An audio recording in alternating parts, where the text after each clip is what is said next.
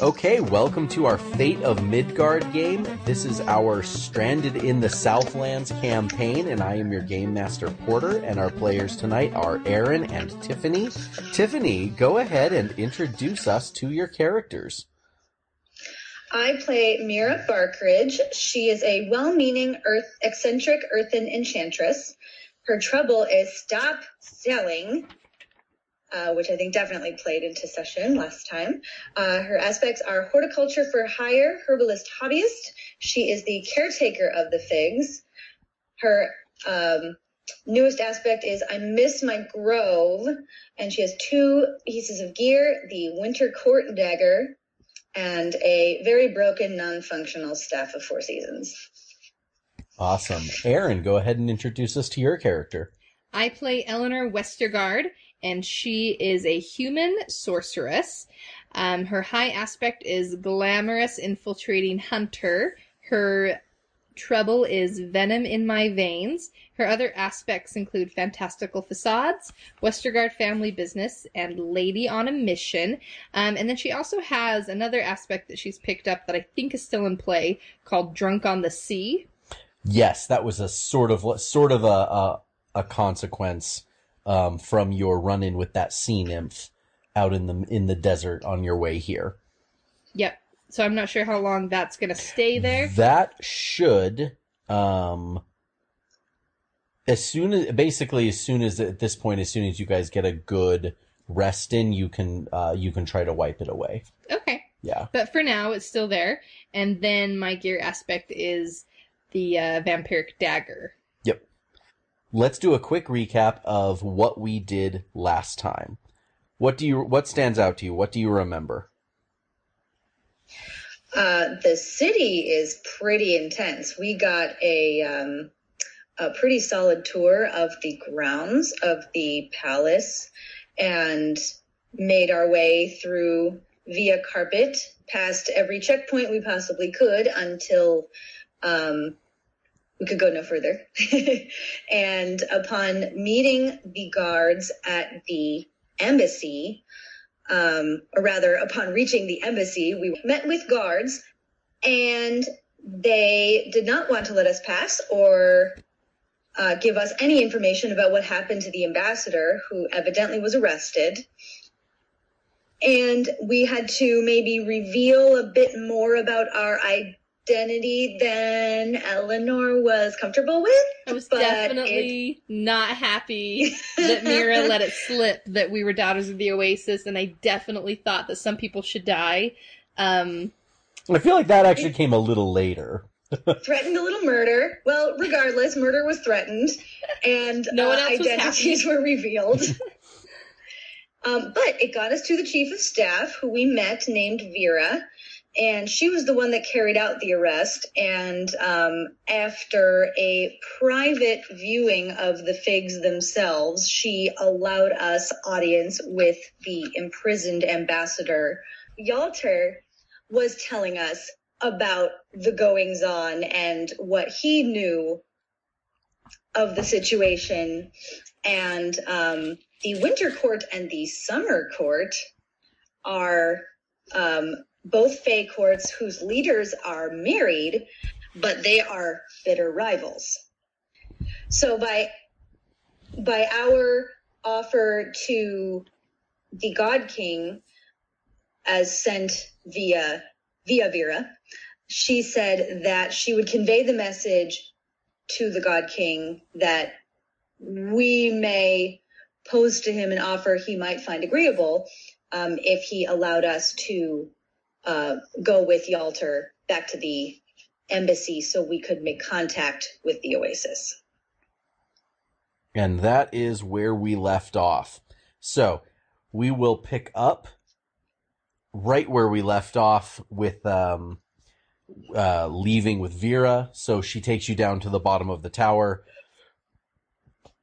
and makes a fairly abrupt exit, assuring you that she will be in touch to please send her a message as soon as you find accommodations in the city. This will probably take a few days, so let her know where she can where you can be reached as soon as she's able to secure the next steps. And with that, her guards escort you out of the palace. Unless you're going to pull some shenanigans on the way out. No. No, I think we gotta take a beat and plan more shenanigans. And you did just come straight here after some really long travels.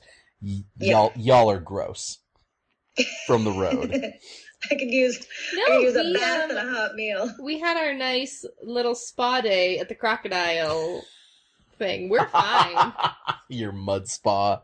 And then naked run from the crocodile. We're great. Yeah. All right. So you are My pores are clear, but I am sweaty. Yeah. I want a bath. You leave the palace, and you are standing outside in a beautiful, lush, green, circular kind of series of gardens that surround the palace. And from here, you are free to explore the city for a few days. So just for clarity, the ambassador is still going to be chilling in his like posh prison. Yes. For a few days until Vera works it out with the king and we hang out in town for a while. So we have time to just kind of kick it. Correct. Days. Yes. Okay. Yeah, she made it sound like days. You are outside the palace in the lush gardens, surrounded by an amazing city. What would you like to do? I think we need to establish like a base of operations. Like if we're going to be here for a while, we need to like check in, settle in, find a place where... Maybe that's something we should have talked to Vera about, that, we need accommodations. She didn't really seem accommodating. She didn't really want to give us much. She barely wanted to deliver a message on our behalf. Can we stay at the embassy of the Figs? No. No, there's guards. Dead stop. No. But we are from the Oasis of the Figs. Yeah. No. That's off limits. I think it would actually probably be better for us if we found like a neutral location that is kind of like, not necessarily like a hideout, but yeah, like a base of operations that like we control, that we're not like beholden to any higher power who we may have to offer up in order to exchange. Like, I think a simple gold transaction to get a room somewhere would be more than sufficient, and probably anonymity being on our side wouldn't be a terrible idea. I think that's a good idea. Let's not go out to the scary places. Let's try to like spend a little extra money and get somewhere nice, like maybe close to the palace. So you want to be inside the inner wall. Yes. Yeah. Yes. Yeah. Okay. Yep. All right. Sounds good. So you pick a direction, not really knowing where you're going, but you start looking, and sure enough, in this very nice part of town, there are definitely fewer inns, but you are able to find one that seems like much more like a upscale place. It's a little off of the main road coming in that you came in from the east, that would be the typical trade entrance of any merchants that are coming into the city from the river, and then, probably peddling their goods among the wealthy of the inner section of the city. So, it's a very nice looking establishment, and you are easily able to get yourself some accommodations. It is expensive, but you have money right now, and it's manageable, and it does seem very comfortable.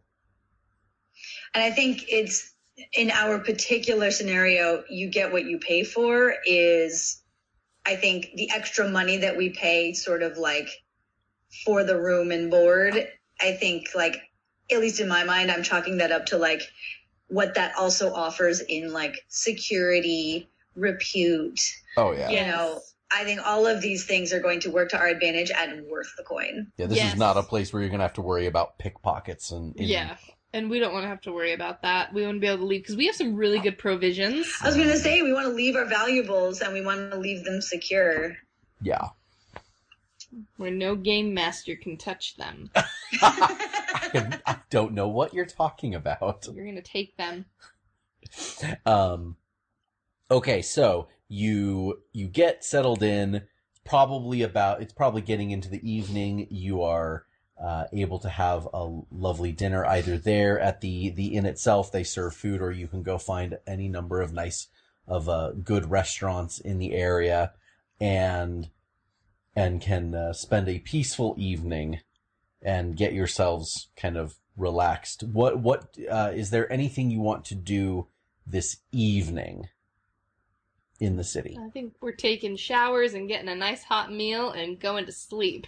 Okay. Yeah, I think just sort of R&R, not doing anything is the something that I want to do for sure. Yes. I think that is well deserved after everything you've been through. At this point, you can have a full refresh because the next few days are going to be kind of quiet. So any fate points you have spent, Yes. you recover. I was at 2, You were so 2. now I'm at 3. That's fantastic. Here's your I'm token. at 5. With Whoa, you have 5 fate points, I Tiffany? do, because my, staff. which actually leads me into the next thing I want to do.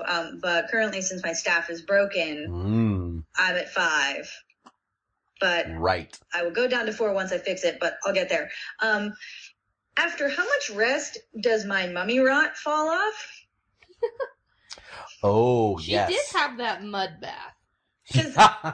I did have a mud bath, and nobody mentioned it. Nobody was like, "What's up with your face?" at that palace. So, yeah, no, you're right. I think we can say that because that was you recovered it immediately after, or you began the recovery process immediately after, and then you had your whole journey. So we'll say that is cleared up now. Okay. So your consequence slots are clear. Aaron, Eleanor can remove her drunk on the sea condition. Oh, but that was so fun. It was kind of fun. It was kind of fun. I kind of like having those different aspects that kind of pop up as consequences. They're really fun. They're fun. They're good. Yeah, I like those as as a success at cost kind of things. Yeah, Yeah. we should have more of those. I almost want to believe that, in the deep recesses of Eleanor's mind, this is my headcanon, that, every time she ever, looks out at the coast or, looks out at the water, her gaze just lingers just a second longer. A little bit of Just embedded memories. Yes. It's kind of fun. Aww. So, speaking of which, I think since our last time, if you had any... Is your hungry box or thirsty? Is it fully cleared at this point? Yes. Okay, all right. So you're experiencing these tattoos, just totally managing your hunger. It's still a presence in the back of your mind, especially if you're ever in very close proximity to lots of people, in a crowd or something like that. It's aware, but it's definitely made it much less occupying. Well, but I also think that it's making her feel very powerful. She still is remembering what Lady Alashra said about her being a very powerful vampire if she were to change. And the fact that she now knows that she can use her powers because she wasn't really letting herself go to those places. Sure. Until we absolutely... She was actively shutting out that part of her mind. Until we actually needed it. And then when it was kind of experimenting with it, and then, wow, now I have a way to control it. Mm-hmm. So we can use this power, and we don't necessarily have to be as careful with it. She's definitely, I think that's the reason that last time she was kind of on a little bit of a power trip of well, we're just gonna go in here and get what we need, because what are you gonna do? Stand in our way? Mm-hmm. That's fair. So I think that's maybe why she is being a bit bolder. Yeah. And you probably will see a bit, I don't know, more bold Eleanor in the next few times. So I like that. Stretching her legs. Yeah. All right, cool. That's exciting. So you have a nice rest, and over the next couple days, you have a few days in which you can explore the city, go to the Forest of Obelisks, the big bazaar that you passed on the way here. You can go to the docks where they have, big markets right on the big boats, at the docks themselves. You can go seek specialists out. You can look for information. If you want to if you wanted to try and learn more about any other topics, this is the biggest city in the Southlands. This is bigger than Perbastet? Definitely. Oh, wow. This is a metropolis of the South, basically. I guess looking at the map, it doesn't look as large as Perbastet. Yeah, I think that's just because of the way it's Perbastet. The map of Perbastet is laid out larger. This is definitely a bigger city center. Okay. And more powerful. Perbastet is just really vibrant and scrappy. With a lot of variety in its districts. Mm-hmm. You've already seen, in just the brief time you've been here, you've seen a lot of pretty blatant magic flying around in terms of like wizards at the docks, in terms of enchantments just casually being used around the palace, the glowing wards along the river as you were coming in. This place is, especially for you, Eleanor, as a sorcerer for whom magic is not something you learned, it's something that is like very natural in your being. This place like thumps with magical power in a way that Perbastet doesn't, and that's because of the titanic ley lines running right through the city along the river. So a magic school that I am toying with, adding to her repertoire, is portal magic. And I feel like somebody talked about the wizards, the portal wizards, and I think that was in conjunction with the pyramid that we have to go to. So you guys might want to, if you guys want to do some discovery about Peranu. Yes, that was it. This is the place to do it, because between here, when you leave here to head to Peranu, there is not a lot in between here and there. You'll be mostly in survival mode. So if you want to do any sort of like informational discovery, this is your chance to do it. So Peranu, there's a god king there. Yes. Right? Yes. Is there any other people around? I guess, does anyone like worship? You should probably go find that out. So I'm just curious how we would go about, because I mean, I don't think you just go finding down... like a scholar or some kind of like disciple or some kind of maybe religious sect that would guide us. Like, who would we talk to find more information about that? So, a historian or something? Yeah, so there's a couple things. So first of all, it is not just his home. It is an actual city. It is just a very exclusive city. And so there are definitely traders might know things about it. It is it does have an economy. It does have people living there. Oh. It is an actual city. It is just a small city full of very strange inhabitants. Okay. But it is a landlocked place. It's a long way from any water. So, like, sailors are not the people you need to talk to. That would make sense. So it sounds like we are headed maybe to the Forest of Obelisks. You said that's the big bazaar? That is the big bazaar, yes. And then the barge souk along the river is the other kind of major trade center. But we probably wouldn't go to the barge souk because that's more of a sailing. Correct. Yeah, so... Well, at least for that particular... I mean, we may find that we need something that we could go there for as a resource. Mm-hmm. Yeah. So I definitely think that, like, recon per Anu is really important and something we are going to focus on. Mm-hmm. Something that I know is, like, has Mira chomping at the bit is to find another goddamn druid. Somebody else to talk to whose magic is tied to the earth, because as you said, Per Bastet was vibrant but pretty scrappy.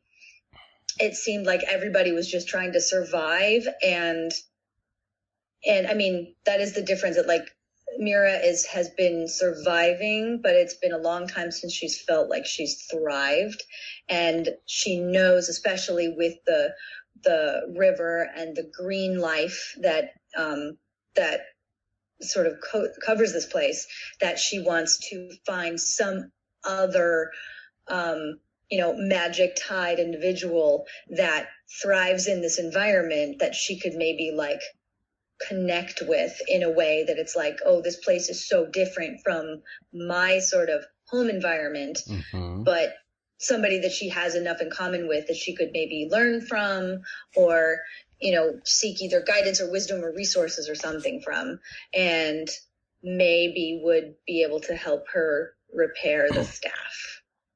So, okay, so you guys have some things to explore in the city. So you can do, so this is really comes down to information gathering. So you can go, so what I think we should do is define your objectives, and then we'll kind of go from there in a challenge format of kind of a series of overcome roles to explore and unlock the information you're looking for.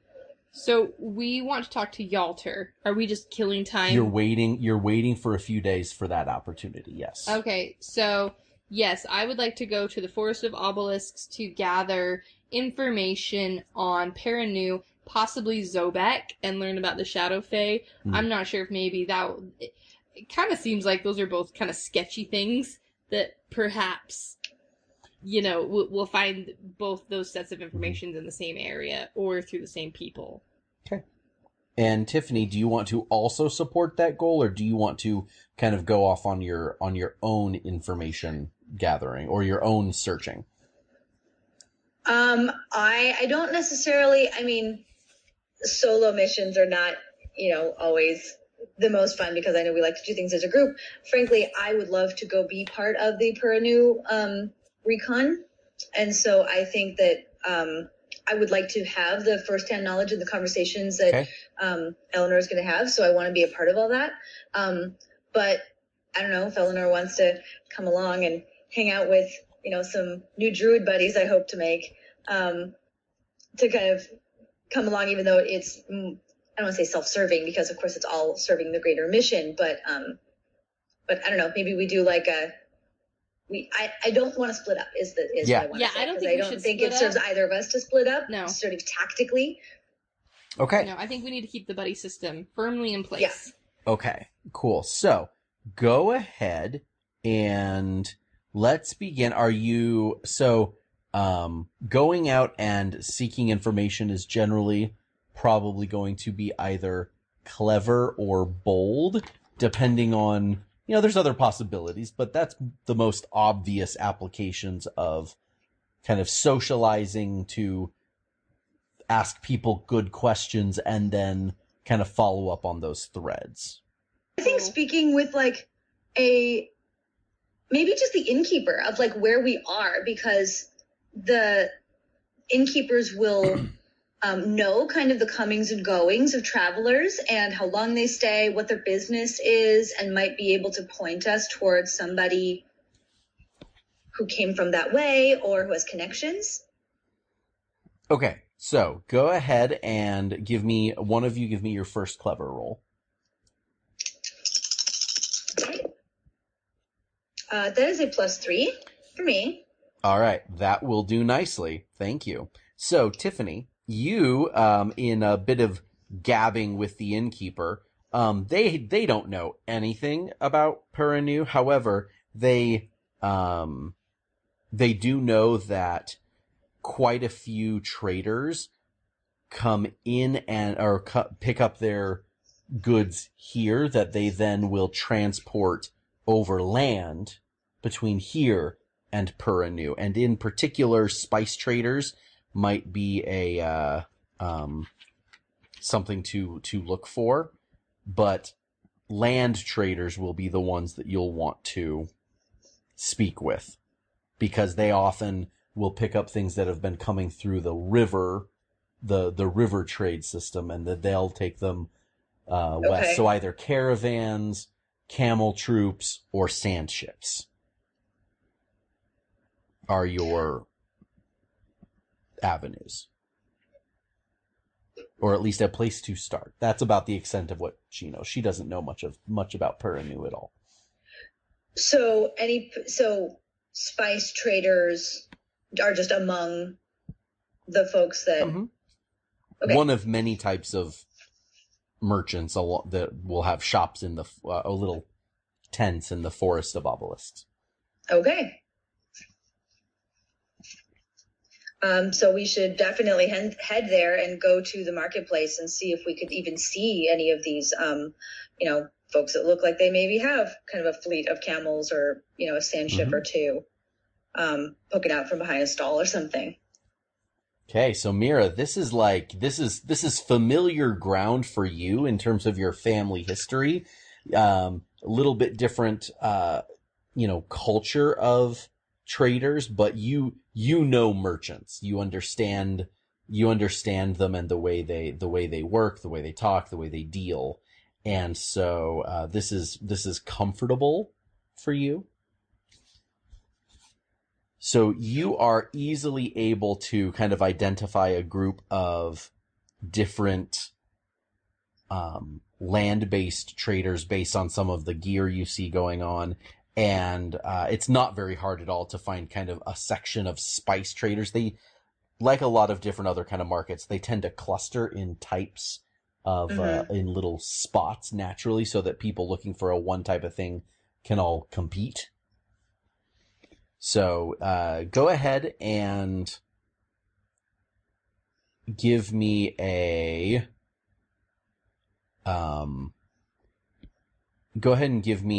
clever roll to see how well you engage. Or actually, give me focus in order to figure out, to perceive who is who are the best targets. See how well I choose amongst the crowd at the market. Exactly. Not great. Oh. I start talking to a fire hydrant. No, I'm just kidding. That's only a +1 focus. Yeah, no, that you need a 2. I'm looking for a 2. This is not a hard challenge, so the most of the tests will be 2. I just had a really dumb roll. Yep, you sure did. So you can either take since you're in a failure mode, you can either spend a fate point to change that result, or you can take a success at a major cost, or you can let the failure ride. I mean, I have 5 fate points. I feel like this is a stupid thing to fail on. Just like I'm talking to the wrong person, and I don't necessarily want a major consequence to come from that. Yep, fair enough. Because we've already had pretty serious consequences inadvertently talking to wrong people, or even the right people. So, okay, I am rolling. Would I roll again, or would I just take my 2? So you have a choice. You can roll again or take a +2. Since you failed by 1, a +2 will give you a success. So depending on... I'll take the +2. Okay. I'm not going to risk these dice. All right, and in this case, I actually think this is probably... You can probably use your... Normally, troubles don't get positive invokes, but this is absolutely a case where that's your aspect kind of tied to your merchant background. Yeah. So I think that's... unless there's another one that feels right to you. No, that makes sense. This is... stop selling is basically anything for a deal except I talk too much. So yeah, exactly. Which, frankly, talking too much probably is what got me to talking from the wrong person to the right person in the first place. That's a really good point. I like that. Okay, cool. So spend your fate point. I start rambling and giving this whole preamble. Hail and well met, traveler. I'm blah blah blah, and then it's like, no, talk that guy. That's the one you want to talk to. Excellent. So next thing you know, so spend your fate point. Next thing you know, the two of you are face to face with a Knoll spice trader named Tolota, who is a very large Knoll female. You have started picking up that Knoll females seem to be larger than the males. Are they nicer? Generally no. Oh. Or at least no better. And what was her name again? Tolota. Tolota. But she She is very large, and she seems very, like, fierce, but in a, but also very, very, very sly. She's sizing you up, trying to see what she can maybe get out of you, but she seems to actually know quite a bit about this area. She got pointed to you. You got directed to her by after a string of conversations that she is a trader who actually does make her way to Peranu on her routes as a spice trader. So with that, she lets you know that her business is primarily in the red market, which is the center of trade in Peranu, and it specializes in meat and drink. The city does a big trade in things like goat, camel, beef, ostrich, ale and wine, and a very, very high quality spice market, which she specializes in. So she gathers a lot of her exotic spices here, and then makes the trek back to Peranu, and she does a lot of her year kind of back and forth between the two cities, and tends to take nice holidays here, and then makes a few treks back and forth there each year, and that kind of keeps her business thriving. And then the red market is also specializes in necromantic resources. Necromancy. Good. Lots of eating, lots of drinking, and raising the dead. Basically, yes. Party city. So she also lets you know that the city embraces those who have a strong connection to the afterlife. So there's a lot of priests of Aniwakma, the god of the underworld, some followers of Bastet, lots of undead. Gnolls seem to have an interesting connection to the city that comes quite naturally. And what's weird about the city is that if you're not aligned to the spirit of the city, it's really hard to find. It's not just follow the road. It's hidden among the hills and dunes of the area where it is, and if you are someone who is very kind of opposed to the nature of the city, you might never even find it. It's a weird city. And the spirit of the city being open to undead or necromancy. A strong connection to death or the afterlife. A mass murderer would probably walk right in and be like, oh, hey, it's here. Whereas someone who has devoted themselves to healing and preservation of life and I wonder if Mira will be okay. Well, there's two of you together. I was actually just thinking the opposite. I mean, we're sort of a yin and yang in this situation where I may have a hard time if I was alone, but those of us with perhaps a vampiric touch, a maybe semi-undead connection. Yeah. I know that, like, the undead, capital U, are, like, right, a totally different, like, kind of folk, but, like, I don't know where on the alignment of, like, living and dead the vampires in this world kind of lay. But that I feel like might be something that might be more your leaning than mine. I'm wondering if maybe I should try to have some of my boxes of my thirsty ticked, because if the further I can get on that, the closer I bring myself to it. It's a very good idea. It's a very good idea. Have yourself a snack for the road to kind of like spark up your undead GPS. Yes. and push your limits a bit. And Yeah. Tolota also, so she mentions that there's a lot of that priests of Aniwakma are the most common. That's the most common priesthood there. Aniwakma is one of the major deities of the Southlands, and he has kind of two major faces that are masks that are super intertwined, and no one they're basically inseparable. Anuakma and Anubis, but he is the god of the underworld. And there are plenty of those here in this city as well. Tolota also mentions the Embalmers Guild is the most powerful guild in Peranu, and they also have a strong presence in this city because of the preservation of the god kings.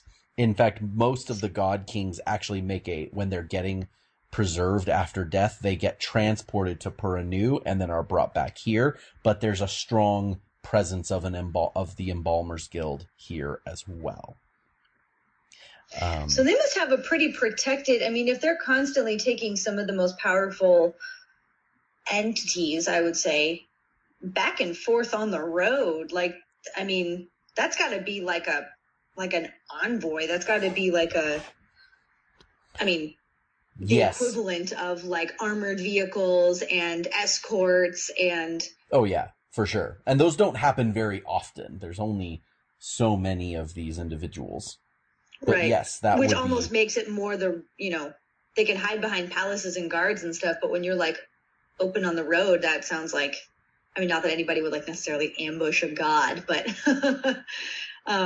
sounds like an adventure very interesting. Of its own. The transporting back and forth is very interesting in terms of like what that means for opportunities.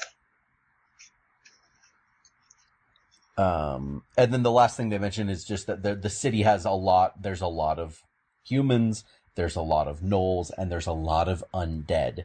In particular, the Darakul, the intelligent ghoul people of Midgard have that you have heard of, but you've never met them, either of you. You've never met a Darakul. They have a very strong presence in the city as well. Okay. And why are we finding Peranu? It's because Kojima had gone there, and had she asked the God King? Like, did she have an audience with the God King? She had an audience with the God King there, who is God King Ursu Taneti Kanet. Who is a lich. His honorific is the Eye of Anuakma and Warden of the Red Portal. And this city is the nickname of Peranu is the City of Crimson Pillars. So he knows how to navigate the Shadow Realm to an anchor point, which is an avenue to get to the Oasis. Possibly. Yeah. Yes. That is your lead. One of the only sort of reliable ways to navigate to the Oasis's location. Yes. Wherever it may be. So there's a couple of leads for you there. If you want to investigate further, you can. Or you can go down another road. I think that's good. We can maybe go talk to those priests of Anuakma. We can go find a druid if we want to. We can also go to like an embalming guild. I mean, we certainly got just a wealth of information. I mean, that's all really valuable. She just talked to us for a long time. Does she want anything in exchange? I feel like Tiffany. She just gave us like the full lay of the land. Tiffany. Shh. Listen to my voice. This is not character voice. This is merely just a thought. I know. That's why I'm using your name, not Mira's name. Fair. Oh, it's not that you don't want me to put ideas in the character's head. You don't want me to put ideas in Porter's head. Yes. She didn't. We did not have to pay anything for this. Let's just move along. Take the free info. Bye. Yes. Go ahead. But I'm curious about. I mean, genuinely, I'm curious about all this information. That, I mean, I'm happy for it, but maybe if. You're so mad at me. I'm wondering. I'm not mad. I'm just disappointed. I just want to be like, stop selling. Stop talking. You can compel me with a pinpoint. Okay, I think recon is fine, and we just had a lovely conversation with a stranger, and I'll just I'll just buy something from her. I'll just buy some kind of Cool. Some ingredient. It's gotta be There you like go. some interesting dried- spice that you can use for. Oh yeah. Yeah, I'm buying some incantations. dried herbs from her, There you go. as like a gesture of like, customers with purchase get free conversation. Excellent.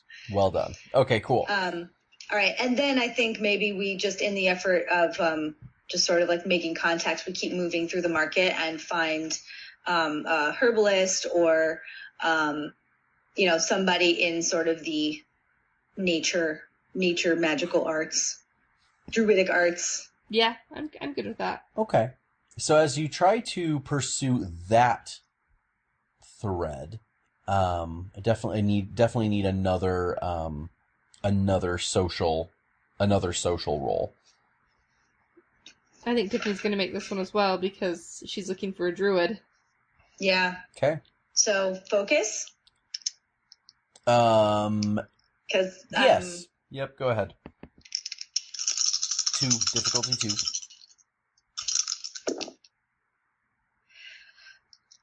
Okay. Oh, yeah. I'm just at 2. Yeah, that's a +2.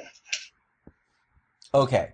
So you are not able to actually identify any druids that anyone is aware of. It's not something people are very familiar with here, but the closest thing people seem to be able to point you to as you kind of are inquiring are the water wizards, or the water magi who manage the wards along the river to prevent flooding. Oh. Which is an absolutely essential part of this city's safety. I bet. Because this is an enormous river that does flood. They're like Elsa on Frozen 2, and they like have their little whoosh, and they freeze it, and the water comes up and then goes away. So they are wizards, but they are wizards specializing in natural forces, in nature, manipulation. And they are a group that is actually not terribly difficult to find if you go along the river, but you're not able to find anyone, like if there are any druids in the vicinity of this city, none of the people you're connecting with find them, but the closest frame of reference they have are these water wizards. Well, they would certainly have some kind of connection to sort of like the environment. Oh yeah. Would be a resource. I mean, even if nothing but a place to start. Yeah. That's good. Great. So from there, if you would like to pursue that thread further, then you can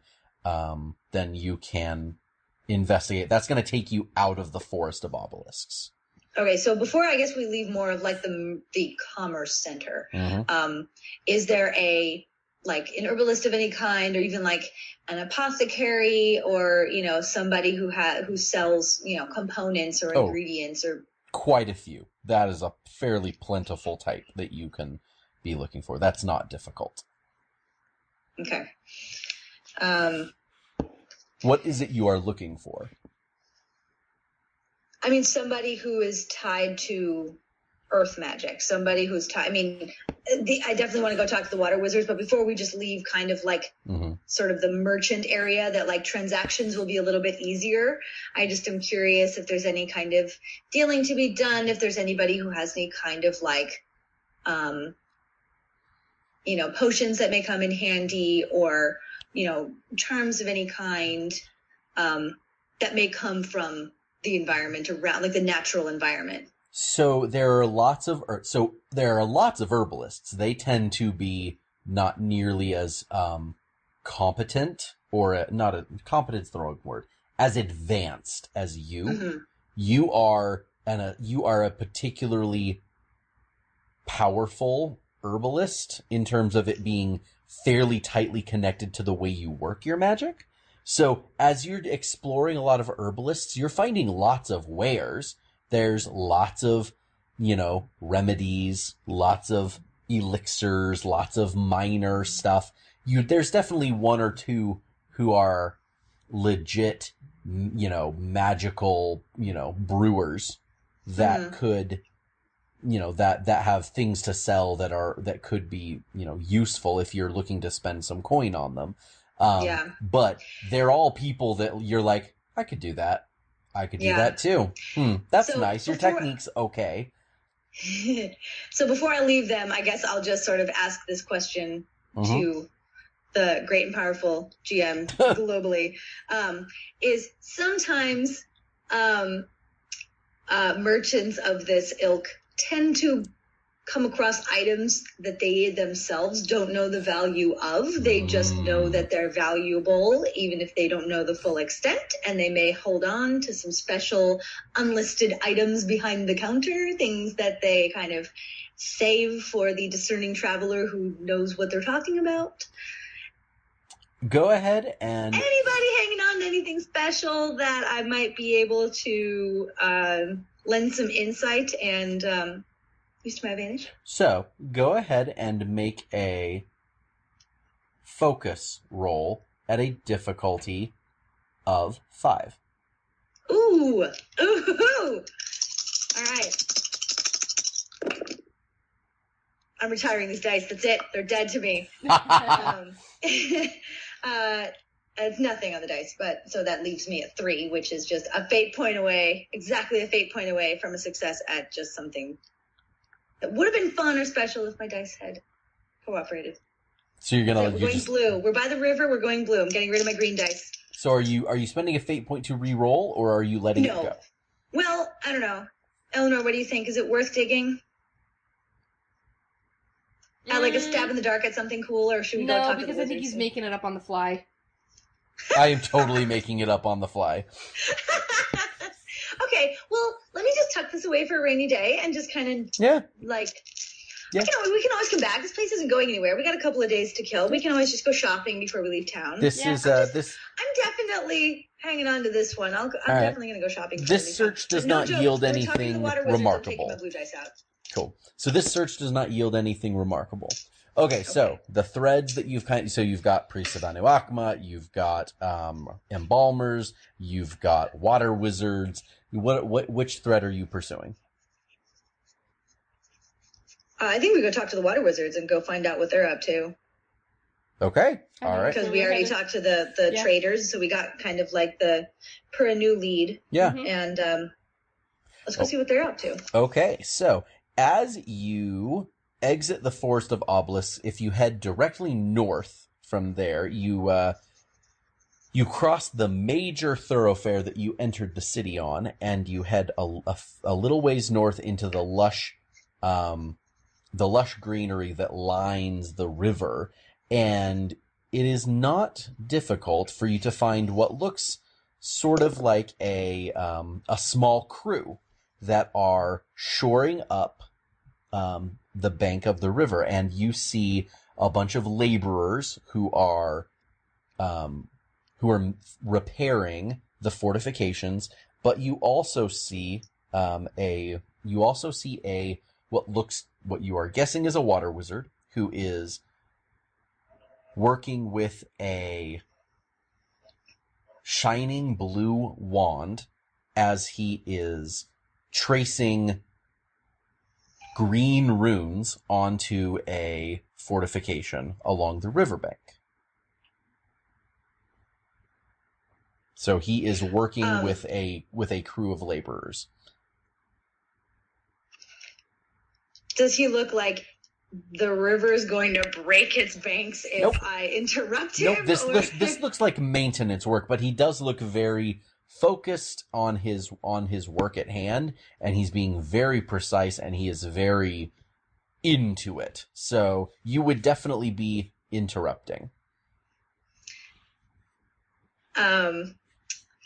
Okay, so I want to be as polite as possible, and so I'm like, kind of like sidling up. Like first, it kind of looks like I'm just observing the scene, and then I kind of want to like get a little bit closer and maybe like ease into his peripheral vision. Like I don't even want to like cough at this point. I just want to like ease into his peripheral vision. So maybe like when he gets around to it, he'll look over, but I just want to see if he'll notice me and like address me on his terms when he's ready.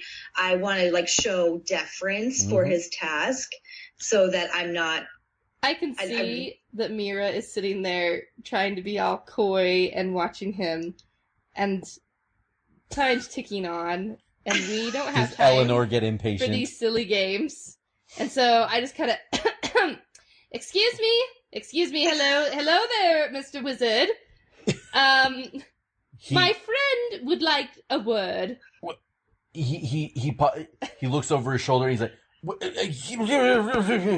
and he goes back to it, and you see some of the runes that he's working on like start fading away, No. and he refocuses and keeps doing it, and he there's a brief pause. He's like, "Give me 10 minutes, 10 minutes," and he keeps working, but sure enough, in about. He doesn't look over his shoulder again. In about 10 minutes, he works his way across this line that he's working on, and at the end, all of the. Is he cute? He is. He looks like a very simple guy. He's got a. His skin is olive. He has a shaved head. He has a goatee with a long beard coming off of his chin. He is just a tiny bit overweight, a bit of dad bod. He's probably about 40-ish. So not cute. He's a professional. Excuse me. Oh, Porter's dialing into my aesthetic like 100% perfectly. Excuse me, that's very cute. Not Eleanor's type. So he, as he finishes, the web of green runes that he's been working on suddenly gives a nice little flare, and then they all go dark, and he kind of tucks his wand away, brushes his hand, and kind of wipes off his face, and comes walking back over to you. Hello there. Thank you for waiting. That needed to be done, or I'd have lost hours of work. Sorry, who are you? What can I do for you? I'm Tomlin, and you are? My name is Mira Barkridge. You're apologizing to us, so we interrupted your very focused work, and we appreciate you even taking the time to speak with us. Hello, I'm Eleanor Westergaard. Hello, pleasure. Tell you what, I have sorry, what is this about? I know the foreman over there is going to, have questions if we linger too long. No. This is purely, we are travelers. I am a, how would Mira describe herself to another magic user? That's a very interesting question. I haven't thought about this. Look at your high concept. Well, I'm not sure she would be so bold as to call herself an enchantress, but I think, well, maybe not to like somebody like who she would like talk shop with. Sure. Maybe like lay folk. But I myself find my connection to the earth very powerful, and I've been sort of out of my element for a very long time, and I see that your connection to the environment is just so strong, and I admire the power that you wield over the very nature itself, and the might of a river such as this. And I would just love the time to pick your brain and maybe share some of your knowledge if you'd be so willing. Huh. I love how you're saying you've been out of your element for a very long time, and it's been like 2 weeks. It's been like 14 days. I've been like, it's been 84 years, and I can still smell the figs. Well, for his part, he looks rather tickled because he's like, well, I'm honored to meet you. He shakes your hand again, and it might just linger ever so slightly, and he stammers a bit. The water wizards are regarded as sort of a low end of the magical strata here in Nuria, but it's an absolutely essential work, but we're often regarded as well the plumbers of the local wizards. But it is really quite exciting, and I love my work, and I would love to tell you about it if you're interested in knowing more. And I have just a few minutes now, and I have a break. We can go sit down and have a glass, but I can't talk for very long now, but we could certainly talk more later if you're interested. I would love to. I feel like we have a lot in common in that regard. I feel like my power is often used as sort of a facilitating capacity myself. I tend in my position, I use my power to sort of keep things a trucking, and sometimes it's not that it feels underappreciated, but being a cog in the greater machine, and to speak with somebody who appreciates the work and the artistry in equal measure, I think would be a lovely time.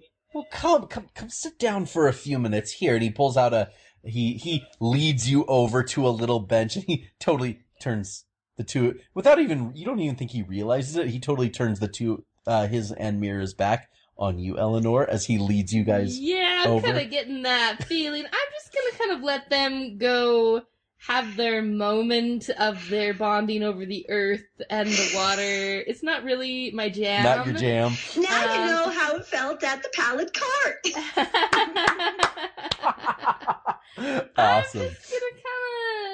I'm just going to go skip some rocks in the water or something. Please, I've been rude. This is my dear friend, Eleanor Westergaard. She and I both hail from the same place. And we're traveling companions, and I would love for her to kind of see the inner workings of more my side of things. Oh, but Mira, I'm very hungry right now. It's fine. I'll go get us some food. Awesome. So I'm just gonna kind of to each his own, I guess. I'm just gonna kind of wander up, and I'm sure there's some stalls really close. I'm just gonna grab some food. So Mira, you sit down with Tomlin for about 10 minutes, and he loves talking about his work, and but after a few minutes of kind of telling you a bit about kind of how water wizards get trained, like there's actually there's a guild. It's a very important group within the city, and he went through their apprentice program when he was very young, starting at 12, and he kind of talks through some of that stuff, and he goes, so I tell me more about what you do. What is your what is your mystical study? I connect deeply with the earth and with the flora, and I've been traveling in the region, and I find perhaps this environment was more Are you arid. Are you an agriculture wizard? Are you part of the Farmers Guild? I don't belong to any guild per se. I spent a great deal of time in the Margrave forest and connecting with the trees. Where? It's way far up north. I was up north for a very long time, connecting with the deep forest spirits up there, and I've found myself. Now I'm kind of maybe saying more than I should. Eleanor's not around. Going like, Yeah, where's my Jiminy Cricket to tell me to stop talking? Well, No, she's off getting refreshments. I'm I'm found gonna offer myself- Mira a fate point to just Oh, go no. off and spill all the beans. Oh my god. Mira, I'm gonna compel your stop selling aspect to keep talking and talking and talking. And definitely revealing more than you should. Oh no, Mira! What do you say? Because Tomlin seems pretty harmless.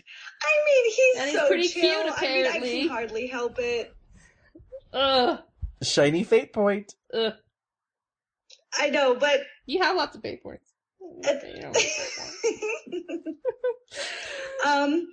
Okay, can I... I think Mira would take it. I think Mira would totally take the compel. Okay, tell me mechanically if this works. Let me talk, and if I can carefully weave my words in a way that you feel like give up the ghost, you can give me the fate point and feel free to retaliate in the future as you choose, but if you feel like I covered my ass, then withhold. See if you can cover your aspect. I love that. All right, go for it. So I found my way into a grove of a mystical nature that at first I didn't understand and was completely foreign to me, but after spending enough time there, the landowner of this grove grew to appreciate my aptitude and left me as the person in charge of caring of this very important garden of a type. And it became my home. And that is the environment through which I've been able to channel and hone my magic. And I've been removed from it for a very long time. And I really haven't been around any sort of naturalists for a very long time. And I just... 2 weeks. All of 2 weeks. He's totally... He's like, so you're a groundskeeper? Yes, precisely. And I'm a groundskeeper of a type of green life that is mystical in nature and in sort of learning the powers of the land, I, upon my travels, try to learn the powers of other environments that I visit. And that's why I find your work so fascinating. Wow, well he looks like he's about to launch into other thing, and then he suddenly notices, he looks up and you see the who you're guessing is the foreman kind of glaring over at you, and he kind of fingers up at the sun, and you go, I think it's time for me to get back to work, but I'm sorry if this seems a bit forward, Mira, but I'm fascinated. Could I buy you dinner tonight?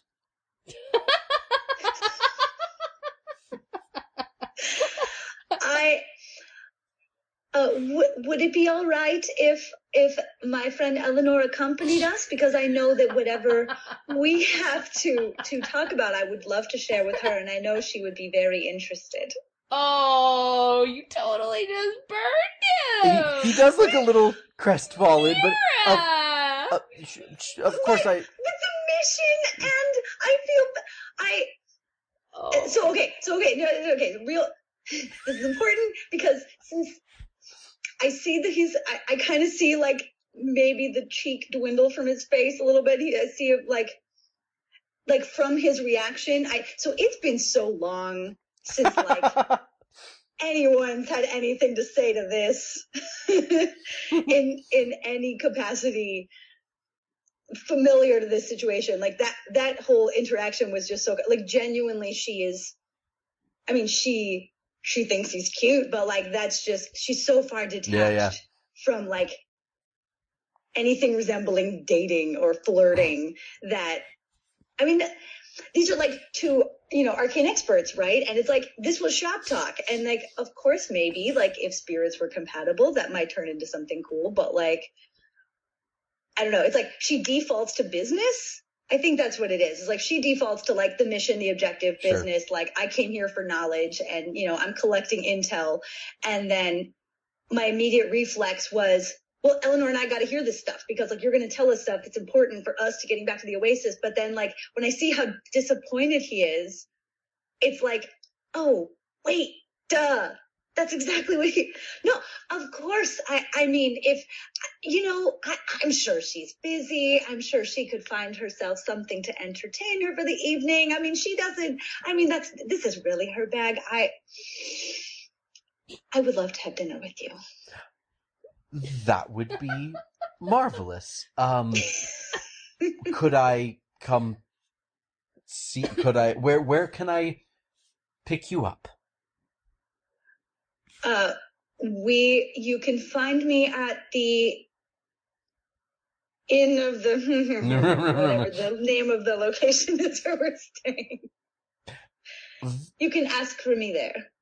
That sounds wonderful. I will be there this evening, and I look forward to further chats. And I really have to go. Sorry. And Eleanor starts coming back away. At this point, too. Yeah. She's got a nice little fruity drink. Enjoying it. You see him kind of scurry away, but keeps glancing over his shoulder with a big old smile. Wow. Well, Mira. I didn't realize we were out, Neither did I. Socially. Neither did Kit. You can hardly blame me. I mean, he's the first nature magic user that we've met that hasn't tried to kill us. So how did your chat go? I think we will have a lot to learn from one another. And I want you to know, in my heart of hearts, I included you. I offered to bring you along to our, I guess, dinner date. You tried to bring me to your dinner date? Well, okay, I didn't know it was like a date. I didn't know that this was what was happening. I mean... You have a date? Oh, okay. Here it is. You only met him 10 minutes ago.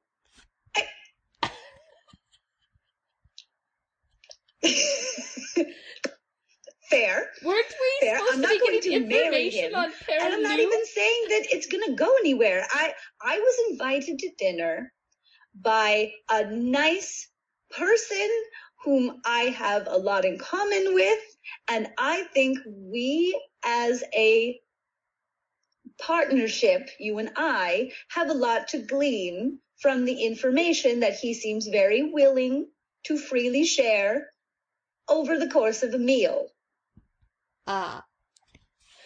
Would you say that would be time well spent, if not well deserved? Can I not eat a meal with another person who uses magic? Mira, I use magic. I know, and it's not. I'm not saying another person is what I mean. Somebody who brings. No, I'm teasing. Okay, I'm teasing. This did not turn into a slide. I know, I'm you. teasing. I'm sorry. I'm teasing. Mira, I hope you have a very lovely evening tonight with this man, magic user, a manly magic user. His name is Tomlin, and he is a wizard. Through his power, the laws of a river obey. I'm gonna cut in here, and you two are chattering as you head back toward. Yeah, I think you should stop. Yeah. I'm gonna interject here. So, are there any of these other threads that you want to continue pursuing? The day is getting on because this kind of stuff takes time, and yeah, I think that it would be really good for us to kind of map out or find out where some of the priests of Anuakma are. I don't know if we'll have time today, but it'd be good for us to know where they're located so that perhaps tomorrow we could go there. I just think we need to get a little bit more information about Peranu. Maybe just, I don't know if we need a ton more information. Do we have a map? No, we do have that really good map. We do. That we got from the traders to get there. Yes, you do have a good map. It might be... do we want to travel with anyone else, or do we just want to go with on our carpet? So that's really interesting. I had thought about kind of when the notion of you have to have a deep connection with the spirituality of the city to find it in the first place. Mm-hmm. That's kind of why I was only half joking about sort of the undead connection to vampirism, because if we need kind of like an escort, a priest, or I'm really intrigued by the intelligent ghouls, that are cool, and like maybe if like one of them was cool and could act as kind of like our our undead henna to kind of like get us like past the gates and like into the place because they're connected to it. But then again, we don't necessarily want to be beholden to anybody, especially because by the time we get to that point, like the stakes are going to be real. Yeah. But it's an interesting notion, right? Like depending on the success of access of like finding the city in the first place, and like we may or may not need an escort. Okay, so let's hold off on that.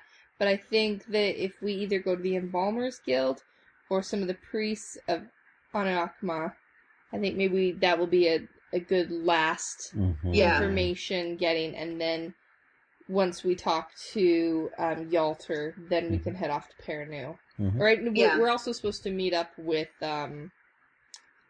what's his name? Yolok. He's supposed to give us information in Nuria as well. So we'll have to meet up with him at some point, or perhaps just get a letter from him or whatever. Whatever depending happens. On Brendan's availability. Yeah.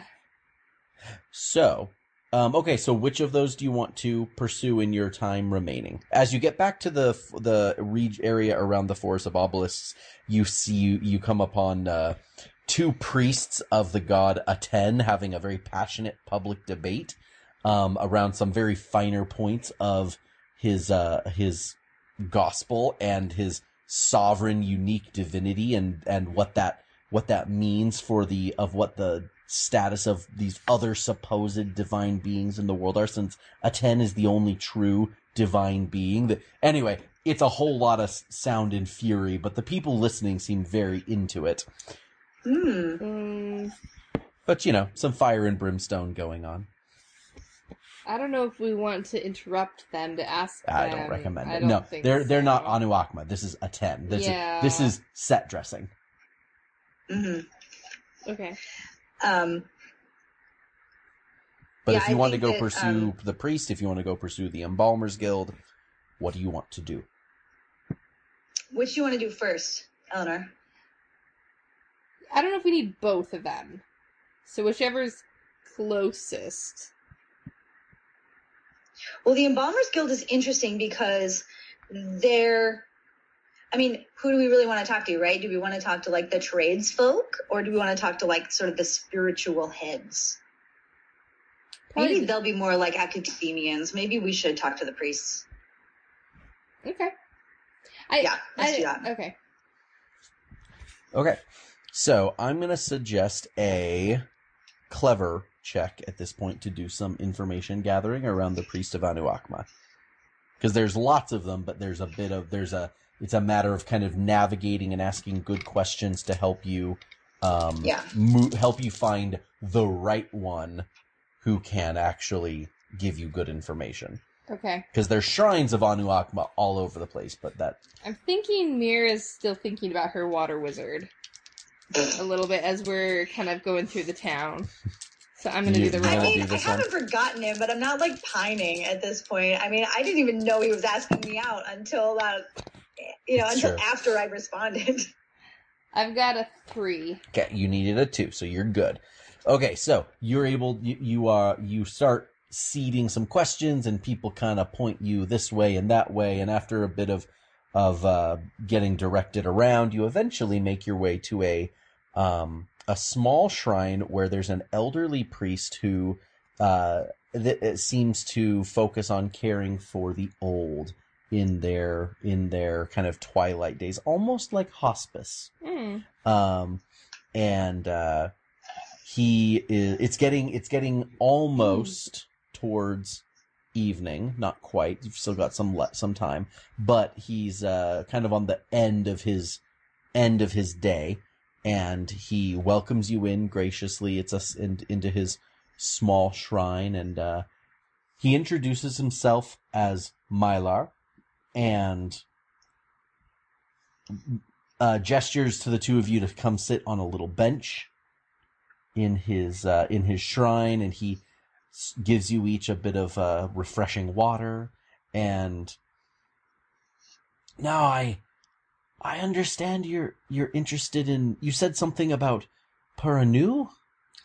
Yes, that is right. My friend and I, we need to travel there, and we've never been. We honestly don't know much about it, so any information you can give us about how to find the city and anything you know about the God King, the Warden of the Red Portal, would be extremely helpful to us. Ah, yes. In my younger days, I did actually make a pilgrimage there, and I was there. I stayed for a full 3 years, and then I eventually came back and have spent the rest of my time here in this city. But it's an interesting place. It feels like the underworld is just so close, and it was a profoundly spiritual. It was a time of profound spiritual discovery for me personally. But well, let me think.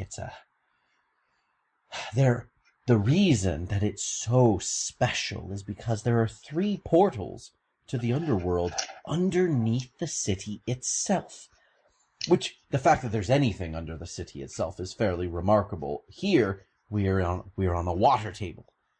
The only things that can go underground are built in the great tombs built into the mountain. He kind of gestures to the tombs of the god kings that are far off in the distance.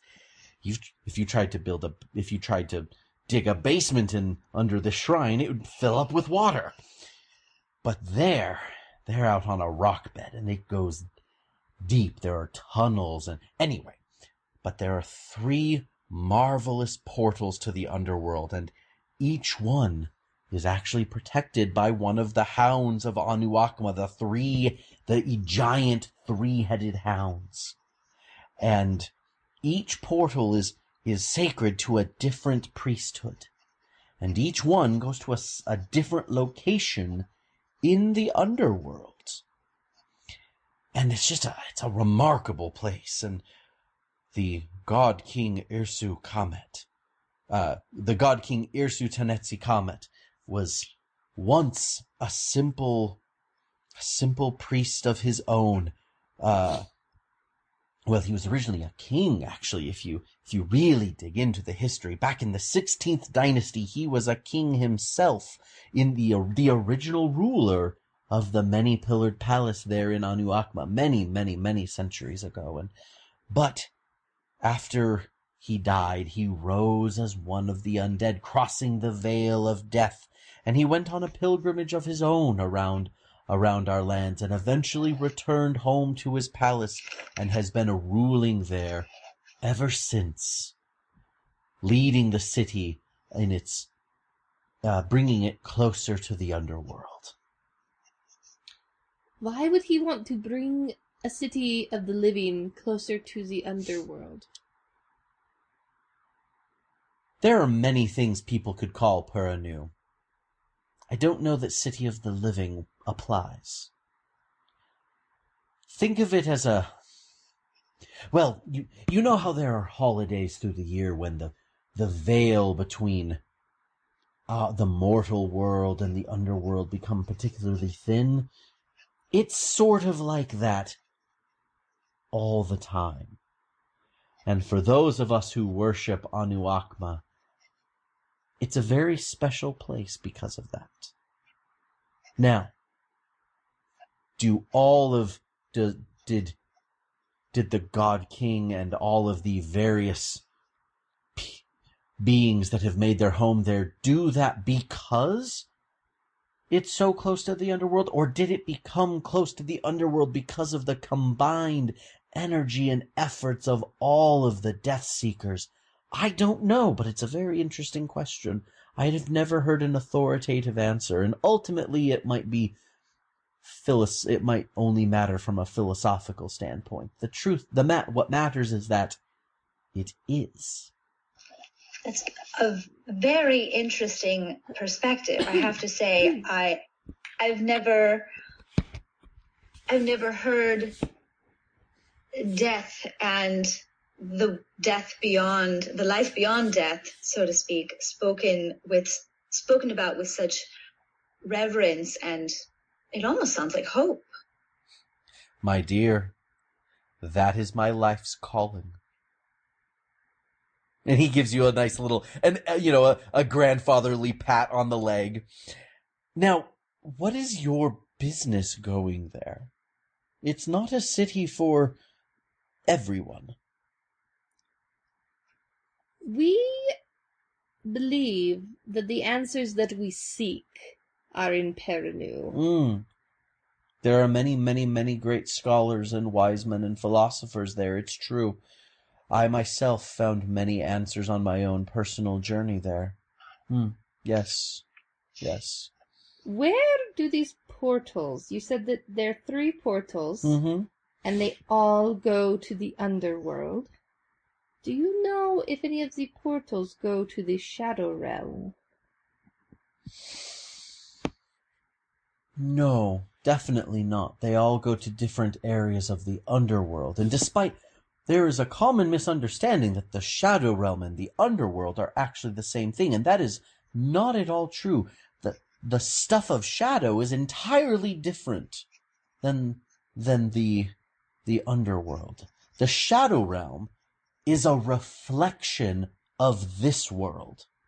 It's he's kind of rubbing his fingers together like he's searching for it's almost like a replica of this world made entirely of shadow stuff.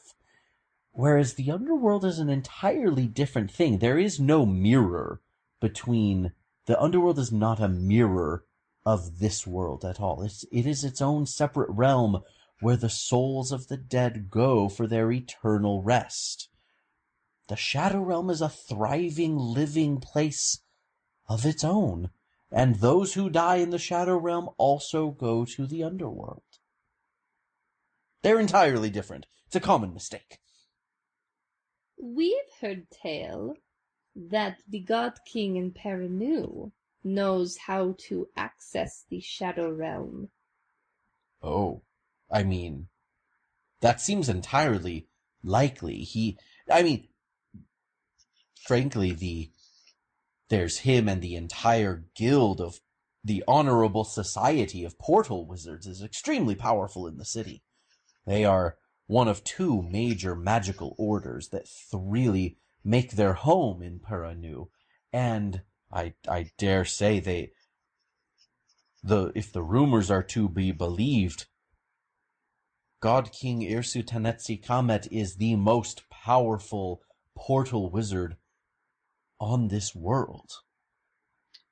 But there are others, you say? Oh, yes.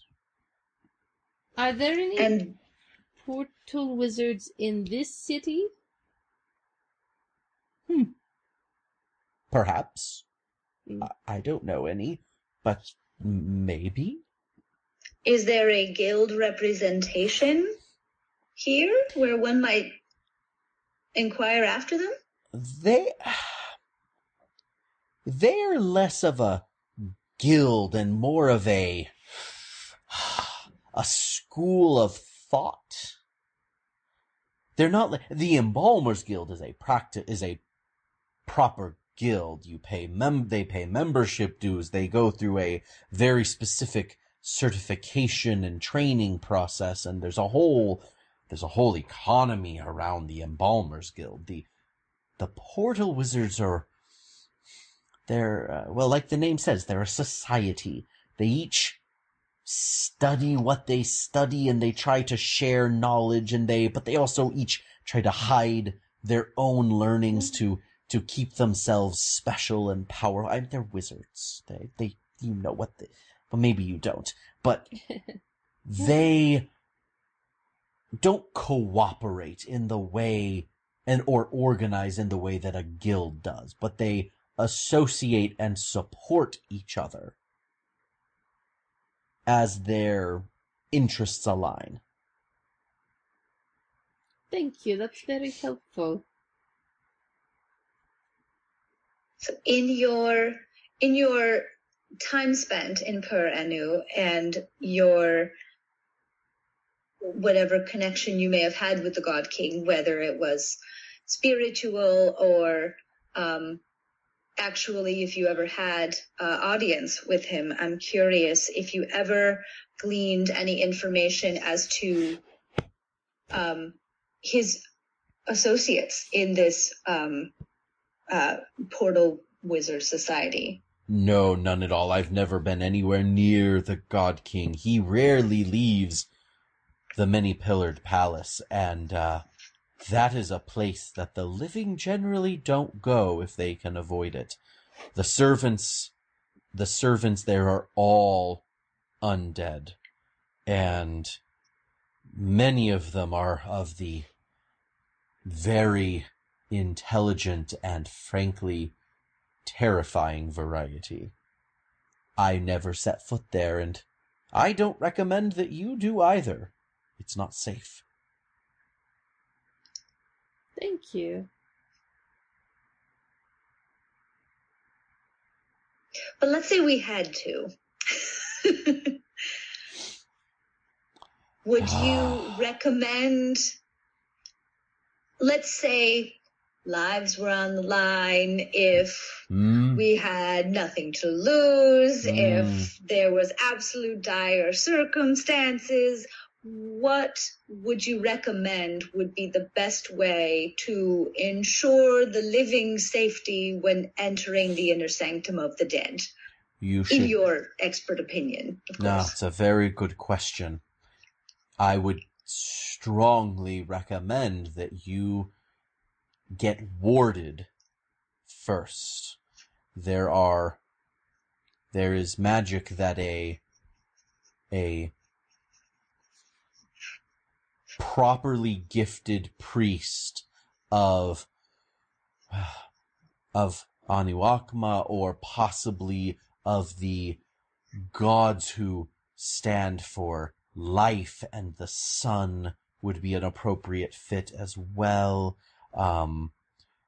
Certainly priests of Aten or Horus might be appropriate as well, but there are certain wards that they could put on you that would protect you from the scourings of negative energy that surround many of the undead, or their ability to control your mind. Yes, that something like that is certainly appropriate. I myself wore such a charm for the entire time that I was in the city. It was definitely a place where I needed to be quite careful. You understand? Of course. Do you have anyone? Is the person who provided you these protections, are they located in the city? You could certainly find any number of clerics of one of these gods there. Clerics of Anuakma are not hard to find in the city. The difference is, this is hard to explain. Not all priests of the gods are similarly gifted in their magical divine powers. You see, we follow the gods out of faith in what they represent and the power they exert on our world. I myself have some limited gifts from Anuakma that allow me to care for the sick and the wounded, but I am no battle priest.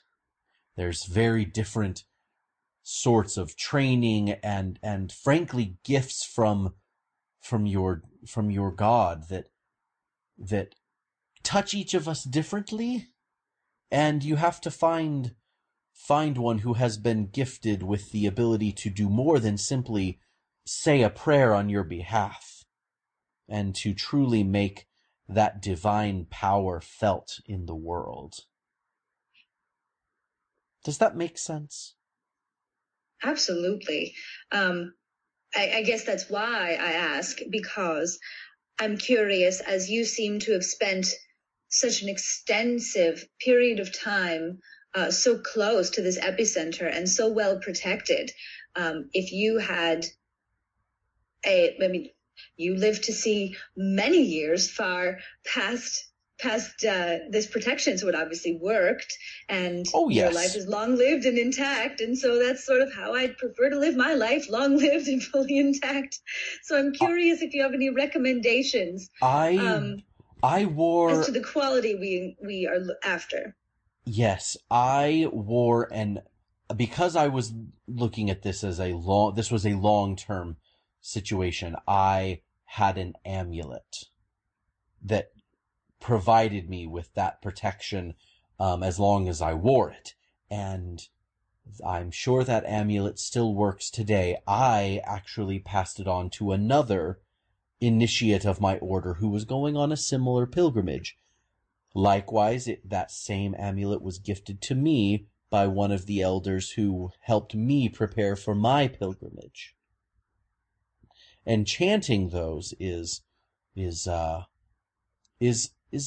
lot of work and a significant investment of efforts and materials.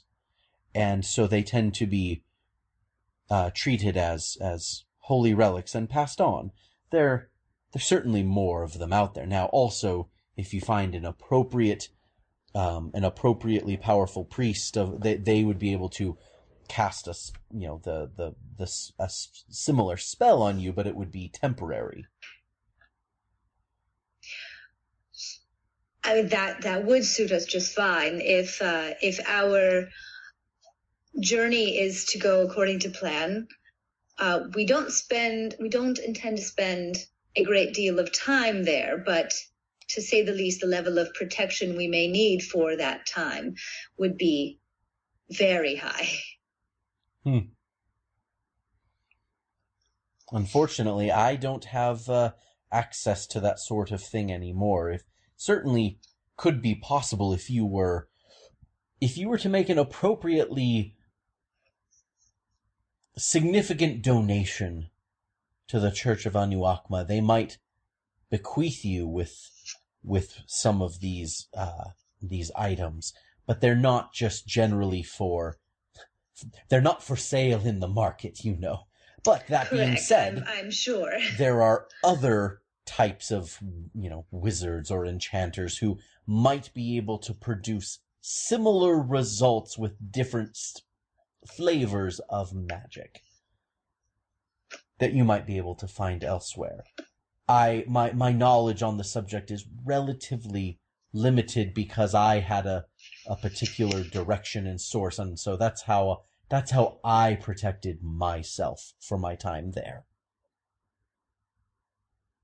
Well, you've given us a great deal to go on, and your wisdom is greatly appreciated and will absolutely be put to good use. So we deeply appreciate your sharing of your insight.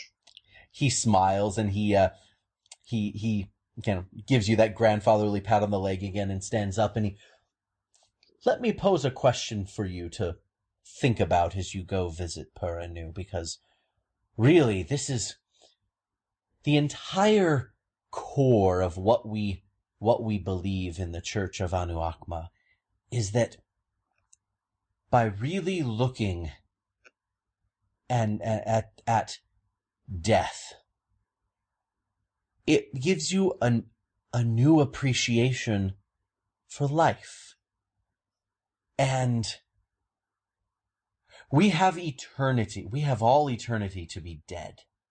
And we'll spend far more time in the underworld than we spend up here.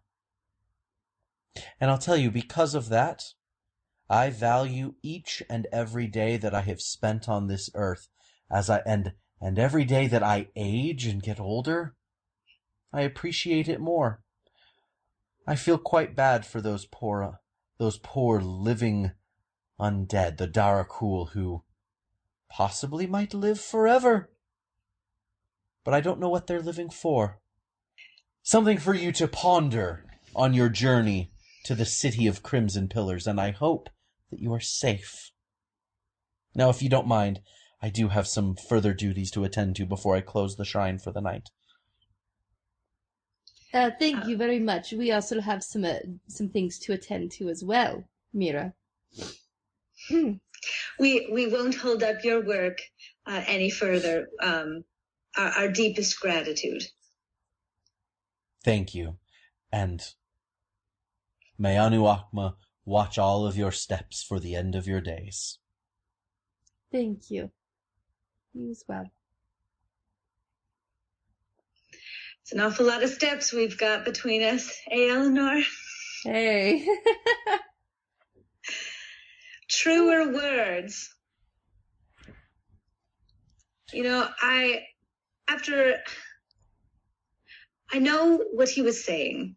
I was reading what he was saying, but I couldn't help but think he pities the undead who walk this earth for eternity. Where do we stand in terms of walking the earth and where our mortality leans one way or the other? I mean, I guess you could say that if we don't age and we don't die, we are sort of, I mean, we're not dead, but, like, we're not undead, but, and we're definitely alive. Correct, but the concept of mortality and the consequences of each day in terms of the percentage of a day in the life of a person when given eternal life, or at least the potential of one, it's an interesting prospect, no? It is, and something I think is interesting is you keep talking about this time that you've been away from your grove as in such a long amount of time, and I'm sure it does feel like so much time, because think about how much life we've lived in the past 2 weeks. We've seen more action and excitement in these 2 weeks than I can remember in the past 50 years. It's true, and I feel like I may be losing myself in the metaphor here, but if you think of a tree in a forest, and if a branch breaks off, if a creature, a squirrel, let's say, scampers through a tree canopy and breaks off a small limb, the time it takes for that tree to heal that wound, it may just look like a broken stick for years. And then over the course of time, the new wood will slowly close over, and then it will become nothing but a burl or a chunk grown over and healed that just adds to the greater texture of this tree's greater trunk. And unless you had known that broken branch before, decades could have passed, you wouldn't have even known that branch was there. And this tree continues on with its day, and the consequence of a broken limb is nothing in the scheme of the centuries-old tree. But if you take that same tree and deprive it of water and sun for days, that will have a very strong impact on the growth. And if it's removed from its life-giving elements for too long, you will be able to track that record in the cross-section of that tree for centuries. You'd be able to track the trauma that tree sustained when deprived from its life-giving elements.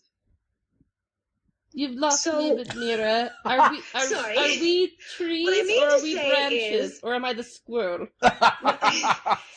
Given the course of time, in the lifespan of a tree, life can go on as usual with barely a record, and the tree will go on living and doing its thing, and it may not even notice that these events have even taken place. But if something extreme removes it from the elements off of which it thrives, that would cause great trauma to that tree and may change it forever, beyond recognition even.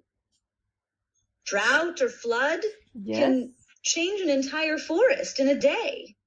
It could.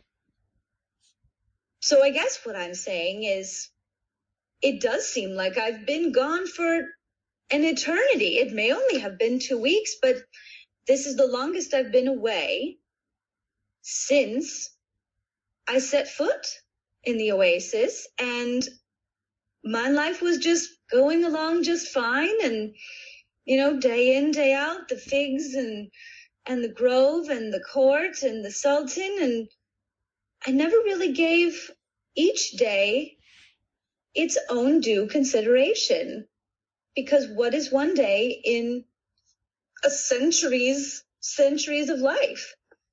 But in these last 2 weeks, when removed from that, every day something new happens or doesn't happen and makes me reevaluate my entire place in this world. And your entire existence, your life is, you've spent a lot more time on this earth than I have, and your life and sort of your place in it and how you function has had a huge revelation. It's true. I honestly feel like the time I spent in the oasis is becoming a blur. It was very day to day. It blended together. There was lots of parties, lots of people coming going, lots of fig deliveries, lots of parties. It just sort of, I don't know, it didn't feel like day to day. It just felt like I was in motion. And now that we're here, I feel alive.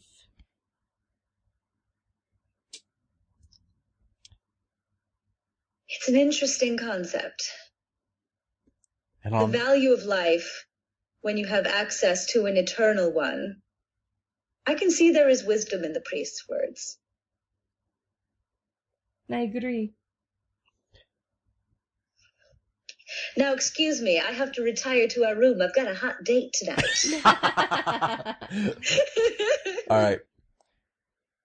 So Mira is able to go up to the room that the two of you have, and is able to get ready. And is Eleanor just going to kind of spend the night resting? Is she going to do anything else? I think Eleanor is probably going to head down to maybe like a local pub or something nearby. Go have a drink. Go have some local food. Okay. Maybe a tagine. Ooh, they have those around. Sure, why not? Maybe go mingle a bit. Okay. And then come back to the room and get a nice good night's sleep in. Okay, because it's been a while. So, okay, cool, that makes sense. Very good. So for Mira, so you come back and you get ready, and then you're waiting down in the common room when Tomlin comes in, and he looks like he's kind of spruced himself up. He was in working working utility clothes earlier today, and now he's not dressed up like in like finery. But he's definitely like cleaned up, and he takes you to a local place that specializes in really exotic salads and like grilled vegetables, and it's really cute because it's definitely catering to a certain angle that whether you like it or not, he definitely made a choice about where to take you. He clocked me. He clocked you. So. And I will he made a choice to choose something he thought I would like, knowing so little about me, but he clearly made an effort, which has not gone unrecognized. Cool. So he sits in he's keeping it very low key. He tells you more about himself. He's lived in Nuria for his entire life. His father was a tile layer, and he worked actually on a special project in the palace, which gave them enough, a bit of a step up in life, and that opened up doors for Tomlin to be able to go study, at the school he did in order to then become a water wizard. And he's been doing this now for, 20-ish years. And, so he's just kind of just given his sort of his life story, and he has been married with children, but his wife died when a illness swept through about 10 years ago. So it's been a long time, and their one child is a young man who is now 16 and is kind of starting to do his own thing. He's actually studying to be an architect, and is in his apprenticeship, so he doesn't live at home anymore. But that's a fairly recent development, and Tomlin finds himself, he's alone a lot. So he's just kind of like spilling his beans and just trying to share his life, and what he's kind of been living. So what Mira finds so interesting is this kind of like snapshot of what is effectively this world's equivalent of a townie, a magical townie, is, given the context of the conversation that we just had, right? Like, we showed up into town, and, we are sort of out of our element. We've upped our game, gone from her Herbestet to the big time, the big city. We're talking to the closest connection that we have to go home. So it's like we were a fish out of water. Now we're like a really small fish in a really big pond, but also out of water. I'm losing the metaphor, but go with me. And now it's like we've gotten so close to the connection to home that we can taste it. And, we've talked to somebody who's ambassador of the Oasis. We're like, Oasis peeps, we got possibly a way to magically call home. Like, we're so close. And then we talk to this priest who makes me reframe my entire definition of what it means to be alive, and what is the lifespan of a single being when it comes to the concept of time itself. And now I'm sitting here at dinner with this person who's totally disconnected from all of that. as far as I know, has never really questioned the meaning of existence. And he's just talking about, like, he's a native of the city, and he grew up and went to school, and his dad is a tradesman, and he's had a wife and son who, you know, wife tragically died, and the son is going off and going to make something of himself in the world. And now he just kind of goes in day out and does his work. And man, you know, what can happen in a single day, and the questions that you can ask about your own life that you don't intend to face. Holy cow. Meanwhile, my salad is delightful. So then he kind of he takes a pause and a breath, and, well, I've been talking about me this whole time. What has brought you to Nuria? You're clearly not from here. Are you just passing through? What has brought you here? Unforeseen circumstances, to say the least. I've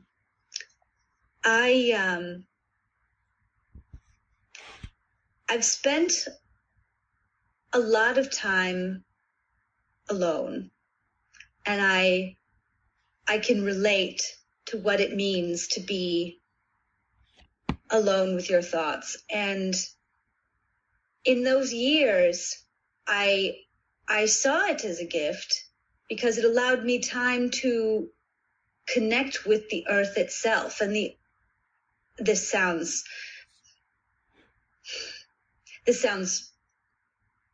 the earth was my friend. And that seemed like the earth was all I needed. And my connection to the life-giving forces of the environment around me seemed all I needed to sustain me. And then by happenstance, I found myself in a completely new environment that literally changed my life. And while I still had my bouts of solitude, the significance to others that my daily work signified, it gave me purpose. And I felt connected to others through my work. Although maybe I didn't spend a ton of time with others socially. And I thought that was enough. And I'd see people from time to time. I'd take excursions, day trips here and there, but never for very long. Mm-hmm.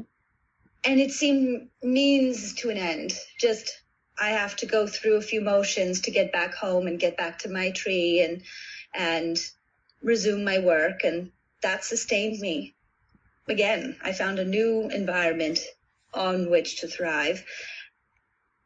And then, through completely unforeseen circumstances, I found myself in about as foreign an environment as I could imagine, staying for a lot longer than I planned.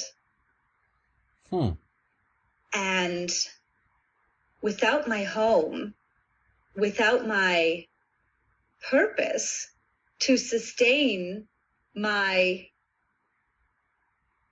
daily motivations, I've had to question everything about my life, it seems.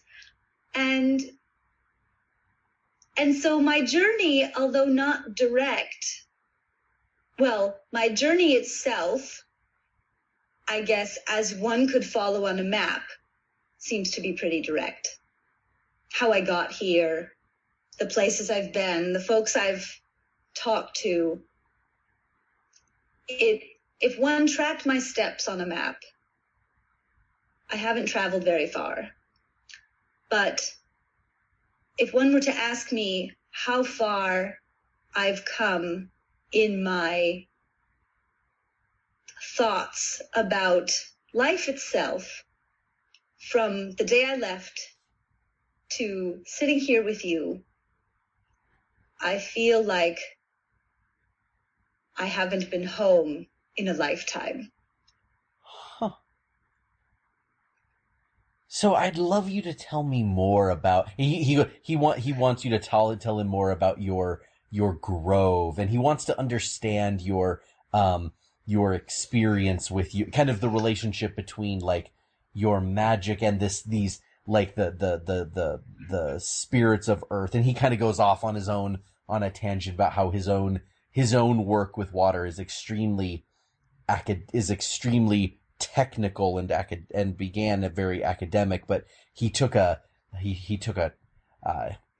I remember when I took I was part of a trade group on a barge, and my responsibility was to help ensure that the river stayed calm as we made our trip. And for a good 2 weeks, I was just on the boat all the time, and I feel like I gained a new level of appreciation for the river, not just as a body of water and drops that were moving with kinetic force, but as an entity that was almost maybe alive. And I feel like I get bits of that in what you talk about when you talk about your connection to the earth. And I want to know more about that. And he tries to get you to, we don't have to go through all the but he wants to get you to go there for the night. So I want to do a thing. Cool. And you may even make me roll for it, but I trust this guy, and I feel like he trusts me, and I feel like this is a safe space. And today has been a day of questions, right? I mean, we're really questioning what it means to be alive, and maybe reevaluating some of our ideas. And talking about connection to our magic and the sources of our magic, especially inspired by, him saying he was at sea, and then his connection with the water, and what he did in that time. I'd like to try something, if you'd indulge me. Would you do an experiment with me for the sake of, let's say, from one arcane studies expert to another? And I let him think it over. He doesn't even have to answer, but sure. I'm trying to think of what's on my salad. What would be on a salad in this environment? Down here, it's thin leaves, very arugula like, and grapes, and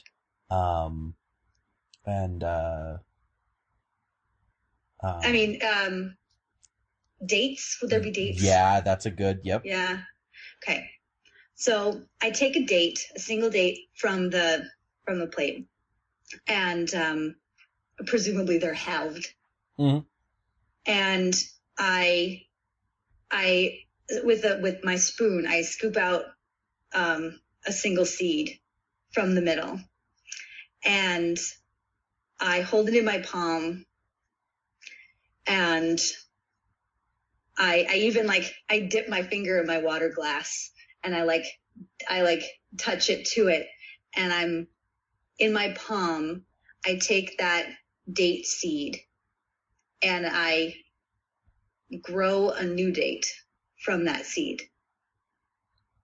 And the date, what I'm trying to do to see if the date that came from the earth without any magical means, just a plant that grew out of the ground, and the fruit touched by my magic, vis-a-vis the figs,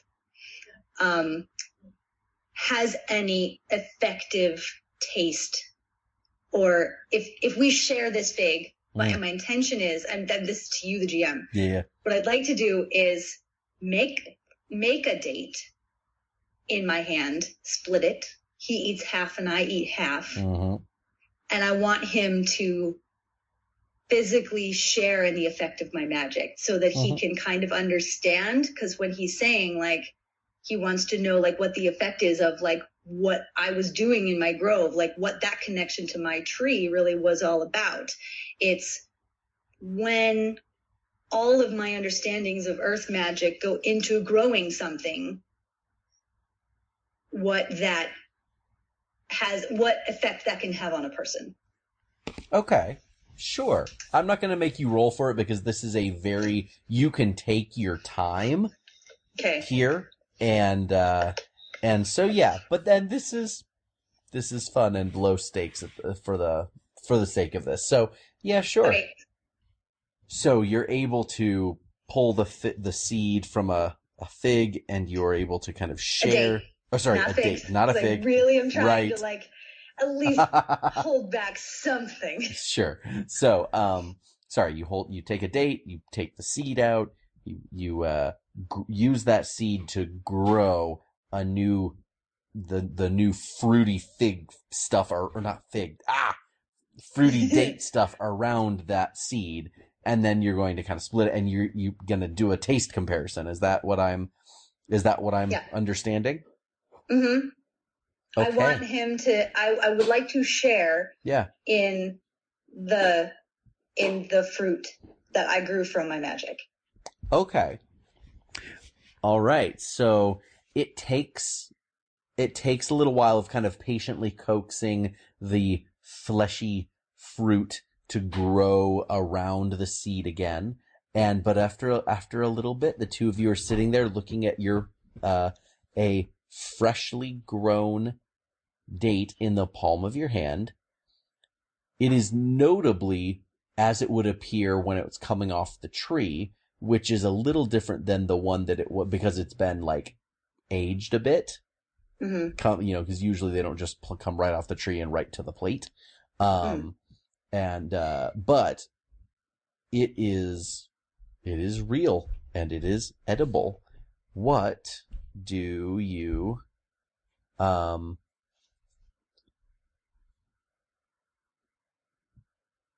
ahead and actually give me a focus roll, not to succeed, but to see. Let's see how, just to get a sense of the quality.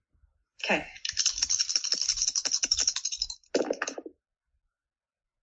+2 to focus. Okay. So, I'm going to say from that it is, not, that it is,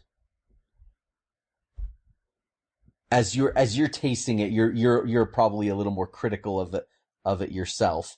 But it feels a little over firm and a little too fibery, but he takes a bite and seems very pleased, and is just kind of sitting there chewing on it thoughtfully. Wow. Thanks for sharing that with me. So your magic makes new life. It's pretty beautiful. I appreciate the compliment. I like to think that I can channel the life-giving elements of nature in ways that maybe are unconventional. I don't want to say that I give life. I merely, through the earth, can help it along. So you're not, so you can't force something that can't happen on its own. No, I don't think I could reanimate a tree that was, well, this is categorically untrue because I've actually done it. No, I couldn't restore life without having something to draw vitality from, and not like in a sapping, like, you know, take a life to give another. Like it's nature gives. There's the sunlight and the water, as you know, the life-giving powers of water, and then combined with, you know, the earth and the nutrients and you know, the flora of this earth itself. There is life and power to be shared. And if something needs a little oomph, a little more boost to maybe reach potential that it couldn't naturally otherwise, then I help it get there. I can communicate enough with the powers of the environment that we can maybe bend some things in ways that were previously thought not possible. Interesting. This is just so different than what I do. I interact with things on a very physical, kinetic level. When he takes this a glass of you guys have clay cups of water, and he takes the cup and he kind of focuses on the palm of his hand, and he pours the cup out, and it forms into kind of it almost like he's pouring it into an invisible little bowl sitting on top of his palm of his hand, so I'm not communing with this water. I'm not coaxing the water. I am strengthening the surface tension along the perimeter of the water. And when it's done, he kind of tips his hand and holds it back to the cup, and his hand releases, and the water pours, like sort of just almost as if almost like a popping balloon just drops into the water. And I'm manipulating it, but I've been interested in a greater connection to it. So this is all very fun. I think of myself as a craftsman and of what I do. And I like the most important work we do here is repairing and maintaining the wards along the river. And I don't know, I find a lot of joy and purpose in my work, because even though the actual thing I'm doing feels rather technical, the importance of what it means for everyone around here is pretty immense, and I feel a great deal of pride every flood season when the water surges through the river and it stays right there where we need it to stay. And everyone here on this side of the bank stays safe and life goes on. Anyway, I'm getting forgive me. I'm getting carried away, but this has been really fun. Thank you for taking the night, and I think I need to get you back to your inn, and so he starts walking you back. And so I don't suppose you'd be open to doing this again tomorrow night? I think I'd enjoy that very much. I'd enjoy that too. I've got to get to bed for an early morning tomorrow, but I'd really enjoy seeing you again. I would too. May I choose the setting for our next evening? Sounds great. How does the weather look for tomorrow? I think fairly mild. It's a fairly mellow day. Okay. The day will be hot. The evening should be evening will be a bit humid, but I don't think we have any storms coming in. If the weather seems to be agreeable, I'd like to have a picnic.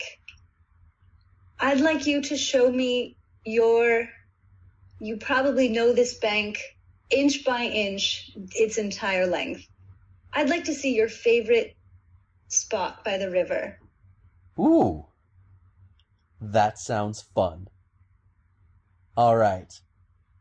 Tomorrow night. Because, like, I really want to have, like, a private setting, like, not with surroundings by, Sure. you know, peepers. Because I want to have, like, if I'm going to have, like, a meeting of the magical minds and we're going to do, like, the, you know, sort of, like, magical trick off kind of thing, where it's like, look what I can do with plants, look what I can do with water, and, like, that kind of thing.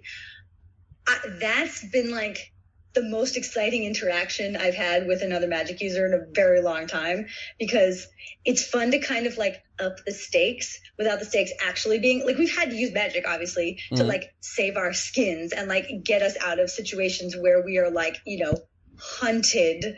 And it would be really nice to like not be conspicuous and to be able to kind of not show off in a boastful way, but to kind of like stretch a muscle. Yeah.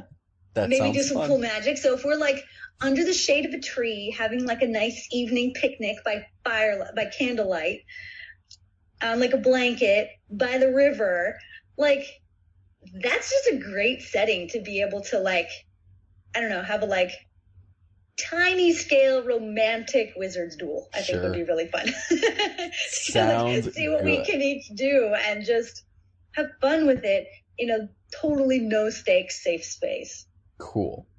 Sounds like a plan. So he takes you back up to the door of your inn and he says, well, thank you again. I hope you have a wonderful night and I will see you same time tomorrow, with a little smile on his face. Works for me. Have a good evening, Mira Barkridge.